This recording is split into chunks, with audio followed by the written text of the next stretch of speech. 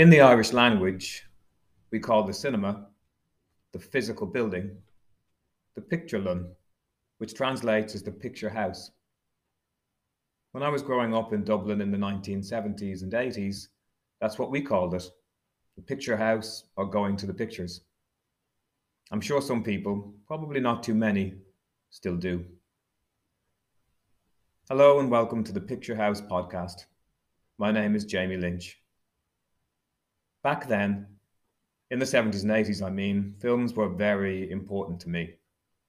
More important than books, music, or TV. More important than friends. My father and I had at that time a difficult relationship. It would be fair to say that we went for many years without ever really talking. Nothing beyond the everyday, listen to your mother eat your dinner kind of thing. We did, however, go to the pictures. When my dad was a child, he went to the pictures at least once a week. Those were the days of the flea pits before TV in the home. Those were the days of being sprayed for lice as you ate cheap sweets and watched cowboy movies.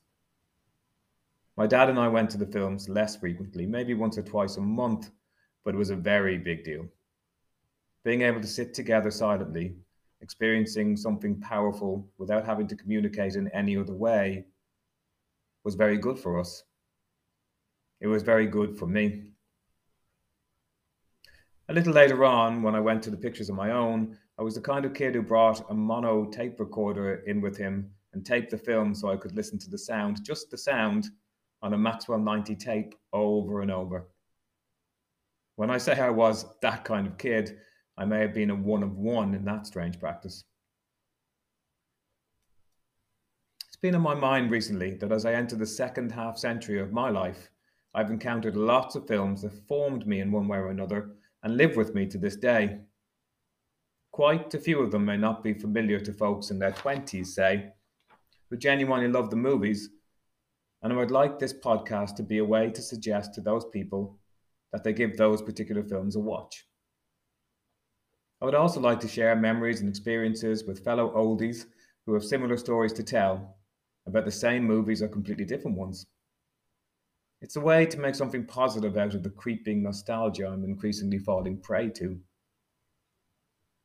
These don't have to be the greatest or best films, not even the best by a particular director.